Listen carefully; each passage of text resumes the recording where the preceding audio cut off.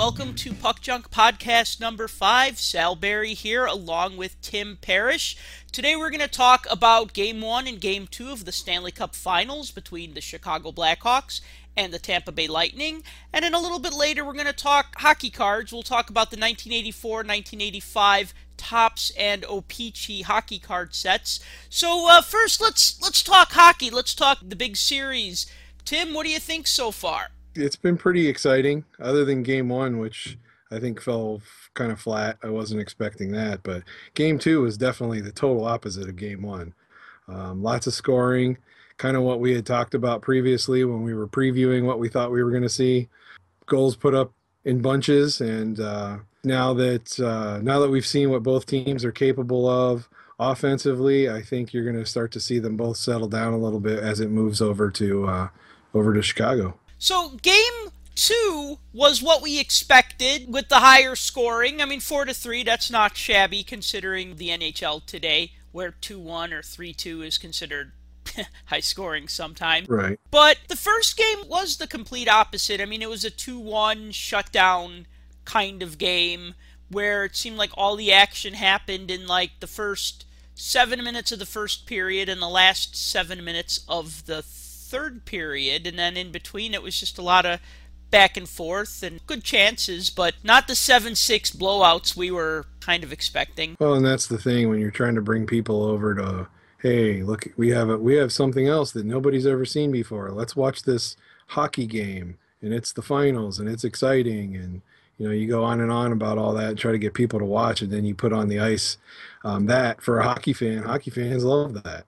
A lot of hockey fans love to see the 2-1, the 1-0, those type of games. But the casual fan has no interest in that type of contest. So, and in all fairness, soccer fans are like that too, because I like to tease about soccer games being blowout 1-0. I watched I figured if I was gonna want to criticize soccer, I should at least watch it, which is more than what most people would do. They just make fun of it. Wow. You're a bigger man than I. Last summer I watched the final game of the World Cup, and I think that was a 1-0 game, and that was a very exciting game. I mean, it was gripping, it was exciting, there were so many near misses. I thought it was just as exciting. Maybe it's a little bit easier to see a goal happen, a little bit easier to appreciate that than near misses. But anyways, getting on to the series. So, another thing that actually myself and Justin, the guy who was talking with us last week, have noticed there are a lot of these statistics that seem to upset Tim. Do you want to talk about those stats? I guess you're not a fan of stats anymore. Do I want to talk about them? No, I don't want to talk about them, but I will. But you're gonna. I don't mind. Here's the thing, and I think I've said this before. I don't mind stats for what they are. Hey, this guy scored 20 goals. Great. Okay, this guy has 85 points on the season. Wonderful. I got it.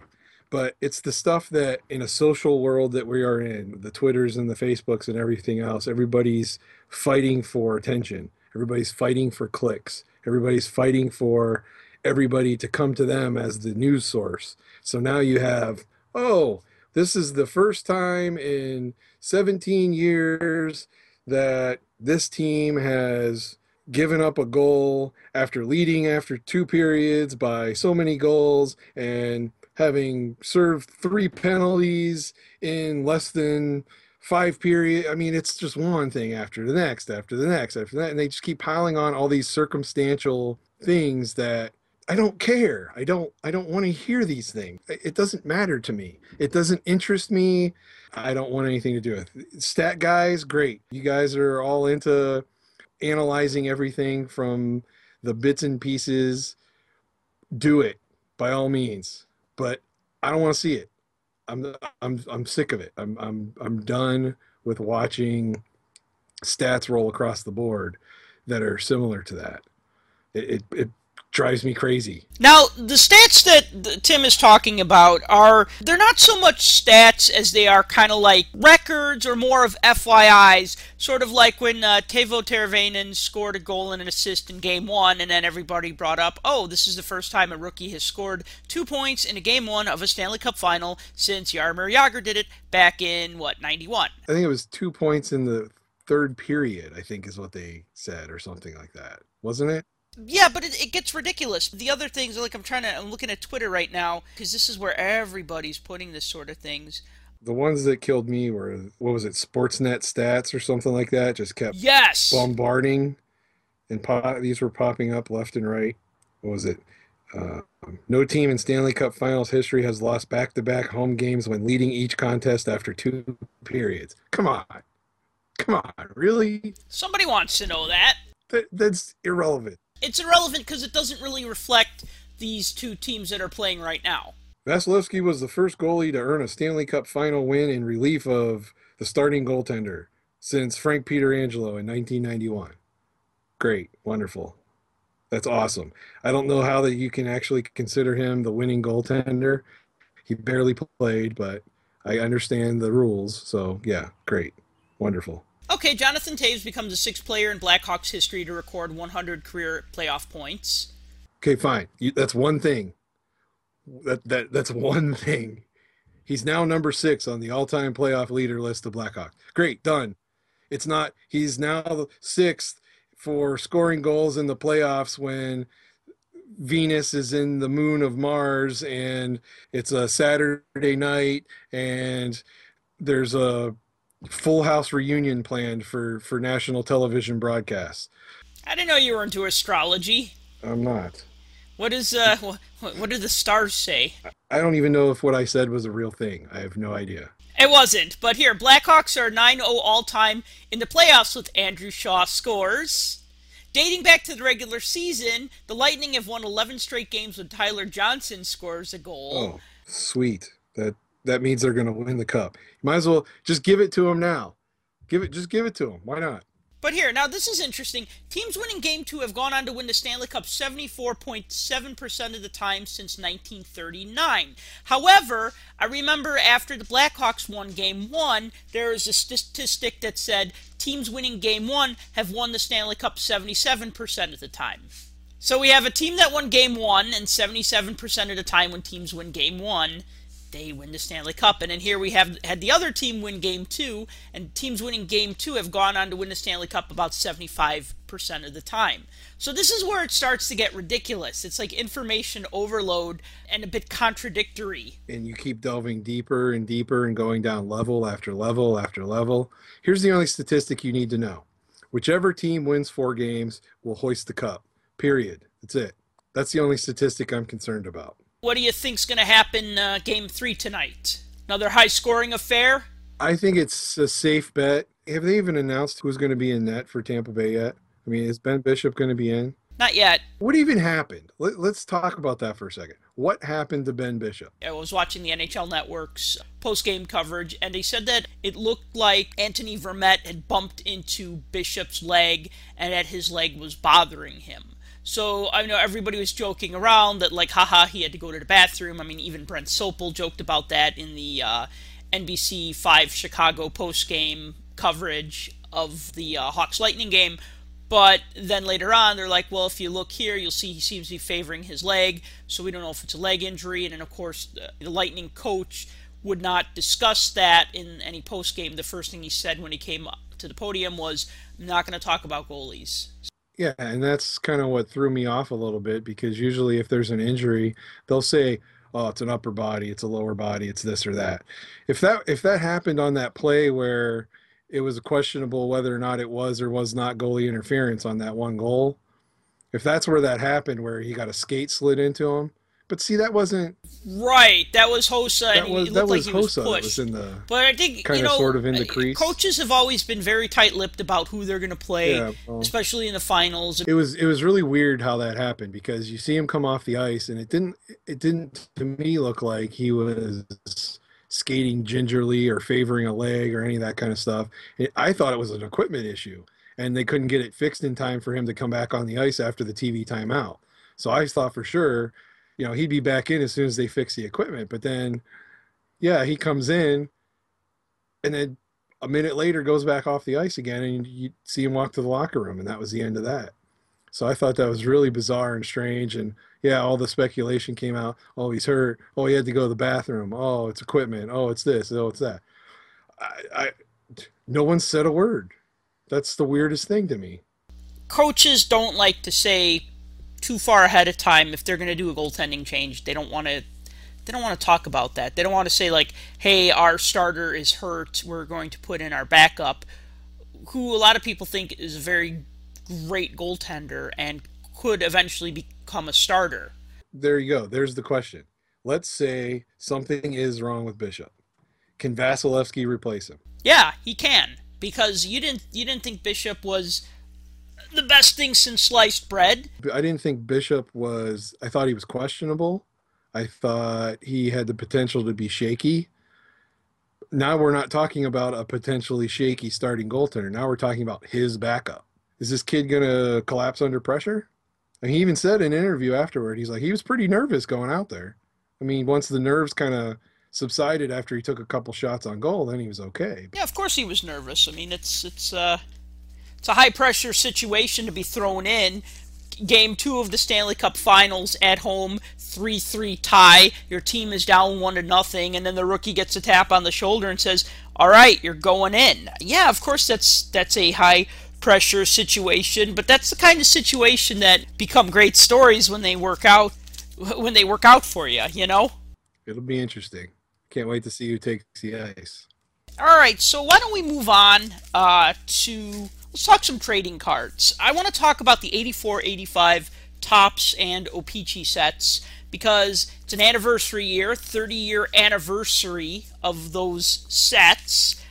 I think it's the greatest set of the 80s, and I think it's one of the nicest looking sets, hockey card sets of all time, and definitely one of the best of the pre-1990 era, where you still kind of had like the full color fronts, but like the cardboard backs. Just to give a little bit of a rundown on this set, the 84-85 O-Pee-Chee was immensely popular. There was a contest that they did where one of the things you could win was an uncut set of the cards, 396 cards. The Topps set, on the other hand, only had 165 cards. And what's a little interesting about this is that the 84-85 Topps set was that this was their first hockey card set in 3 years. They didn't make a set in 82-83 or 83-84. It was just O-Pee-Chee hockey cards. So Topps came back rather inauspiciously with 165 card sets.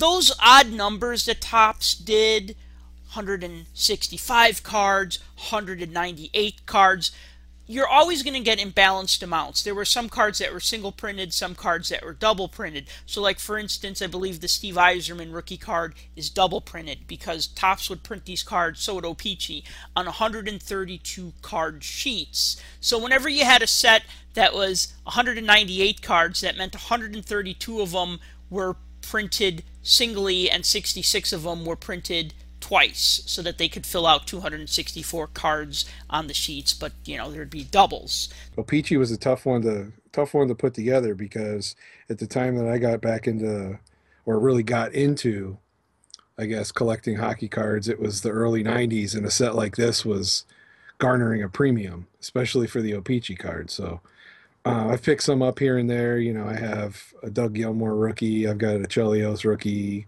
I think I have the Cam Neely rookie somewhere. But so I have like some of the bigger guys that were in the O-Pee-Chee version that weren't in the Topps version.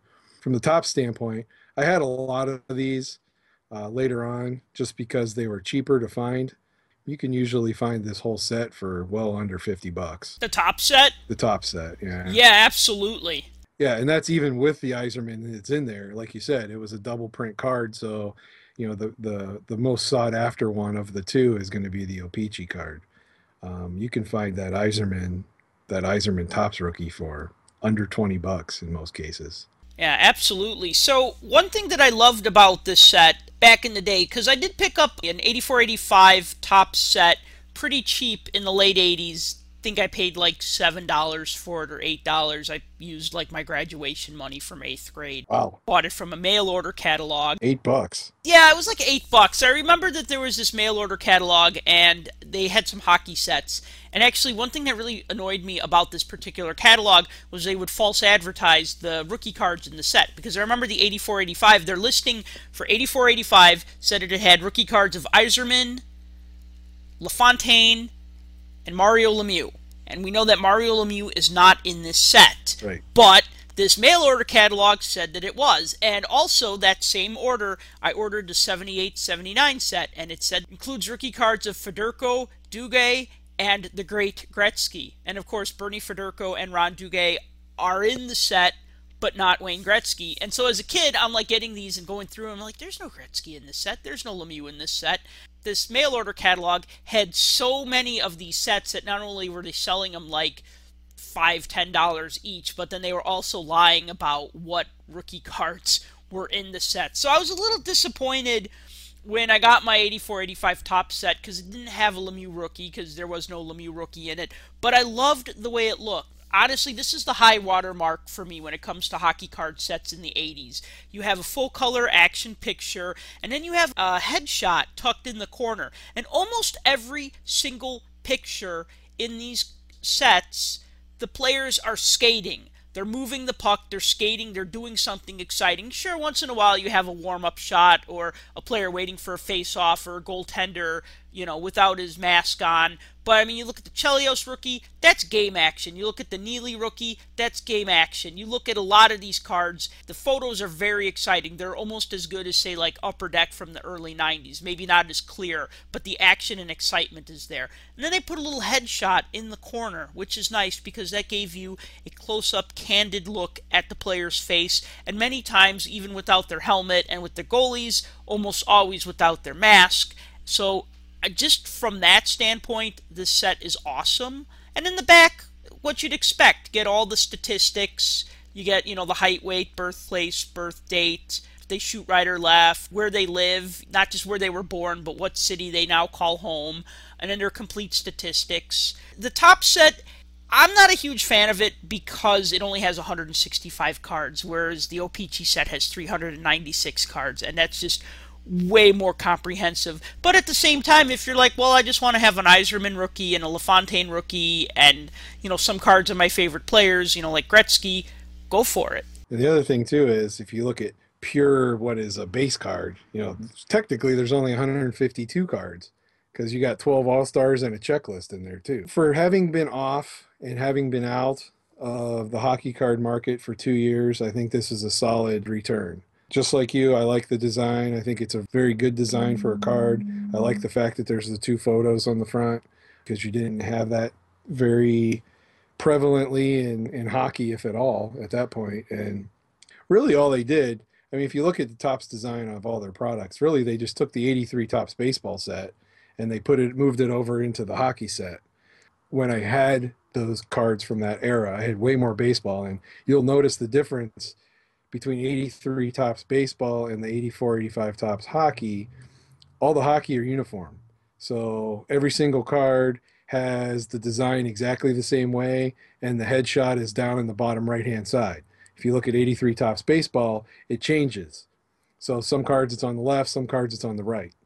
So that's really the only major difference that I see between the two, but it's the same design. It worked well, and it's solid. And with the O-Pee-Chee, it pretty much it's follows parallel with the same, that same design. But you're right. If you're looking for these guys and you're looking for a cheap rookie card, the Yzerman rookie is a good one to get. LaFontaine's in there, Pat Verbeek, Dave Andreychuk. There's a Tom Barrasso in there. Oh yeah, Tom Barrasso. Totally forgot that he was in that set. Yeah, most people forget because he was still on Buffalo at the time. So it's definitely a good, solid product. It's easy to put together. So if you're a set collector and you're looking for something that's small and cheap and looks pretty decent in a binder, this is definitely a good one to go after. Yeah, and I'd say, or you could just save your money and just get the O-Pee-Chee version, which has twice as many cards. Both are great. I have both, of course. I got the Topps one first, and then later on I finally tracked down an O-Pee-Chee set. I forget when, maybe 10 years ago. Forgot what I paid for it. I got it for a pretty good price. Glad I got it. One thing that's kind of interesting is that in the early 90s, Score's Pinnacle set would revisit the two pictures on the front. And then in 2010-11, Upper Deck also revisited, the two pictures on the front. And I don't think it worked for these sets. With the 91-92 Pinnacle, there was just a lot of dead space. It was almost like they just said, hey, we're going to put two pictures on the front and one picture on the back because we need to look different than all the other cards that are out there on the market. But by then, the whole idea had lost its luster. The advantage of 84-85 putting the headshot on the front was because the backs were always printed, not black and white, but like dark ink against a light background. So putting that second picture on the front was nice. Once cards started putting a second picture on the back side, it wasn't really necessary to put a headshot on the front. That was the first year for Pinnacle, right? That was 91, 92? Yeah, that was the first year. I got the set, but I'm not enamored with it. Well, see, I remember at the time when that came out, I wouldn't say that was a premium set, but that one, those packs weren't 50 cents like pretty much everything else. No, they were meant to be like the more expensive version of Score. That was more of an expensive version, so they did the glossy. They were trying to do something a little different there. But if you go to that upper deck, The 1011 Upper Deck? that upper deck follows the same design as baseball. It's not identical, but it's pretty darn close to the baseball set from 2009 when they lost their baseball license. So they tried to do the card almost very similar to that. I think an obvious question is, why hasn't this design come back? In all the years of hockey cards, why haven't we seen the 84-85 set design reprised? And the answer to that, glad you asked, is that Upper Deck has the exclusive rights. Topps does not have the rights to make cards. They license or lease or whatever the name O-Pee-Chee to Upper Deck. However, every time Upper Deck would riff on a Topps design, they would get a cease and desist from Topps. I know that happened in 2009. Remember the 2008-2009 O-Pee-Chee retro cards looked like the 79-80 Gretzky rookie year cards? The blue, yeah. The yeah, blue the borders. And then they also did something where Upper Deck put out O-Pee-Chee Baseball, and I forget what year it is, but it looked like an old Topps set. Do you remember that? Yes. What year was it? That was 2009? I think so. Would have been around that time because Topps moved pretty quickly and they just said, you got to stop doing this, and they took them to court, and it was just basically, that's why that 1 year of retro hockey looked like 79-80, but then after that they started coming up with their own unique designs and not just taking an older design. And I think that's a shame because Topps, even though they leased the O-Pee-Chee name for their hockey cards to Upper Deck, they still want to retain their designs. I mean, they took the 71-72 Topps hockey design and they used that for a baseball card set, which really annoyed me. Here's this great hockey design and you're using it on a baseball card set because you can, because it's your design, I guess. But I'd much rather see that used on hockey cards. It's a catch-22. You're gonna nab half of the population, the collecting population, and you're gonna turn off the other. You're going to grab the guys that are be like, oh, it's nostalgia, it's retro, it's this, it's that. And then you're going to tick off the other half that always are like, oh, this again? Why can't they come up with anything new? Why can't they come up with a fresh idea? Why? So you always have that polar opposite of the collector that's out there. And if something ever came out about again from 84 Topps, it'd be interesting to see. If it did, chances are you're probably going to see it in an O-Pee-Chee design. It'll either be a retro card or some type of insert, I would imagine, where Upper Deck throws it into another set. I don't think they'll ever come out with like a tribute set per se, or do a whole design base that way that's for an exclusive card. Yeah, it's odd because it's like Topps has all that like pre-1990 history, but Upper Deck has the exclusive rights, so you're kind of at a standstill where Upper Deck can make the cards, but they can't do anything really historical. They can't do any Blast from the Past or retro sets. That's unfortunate, but that's just the way it is right now. That's all the attention span I have for today, so thank you for clicking on that play button, and hopefully you'll be back again next week.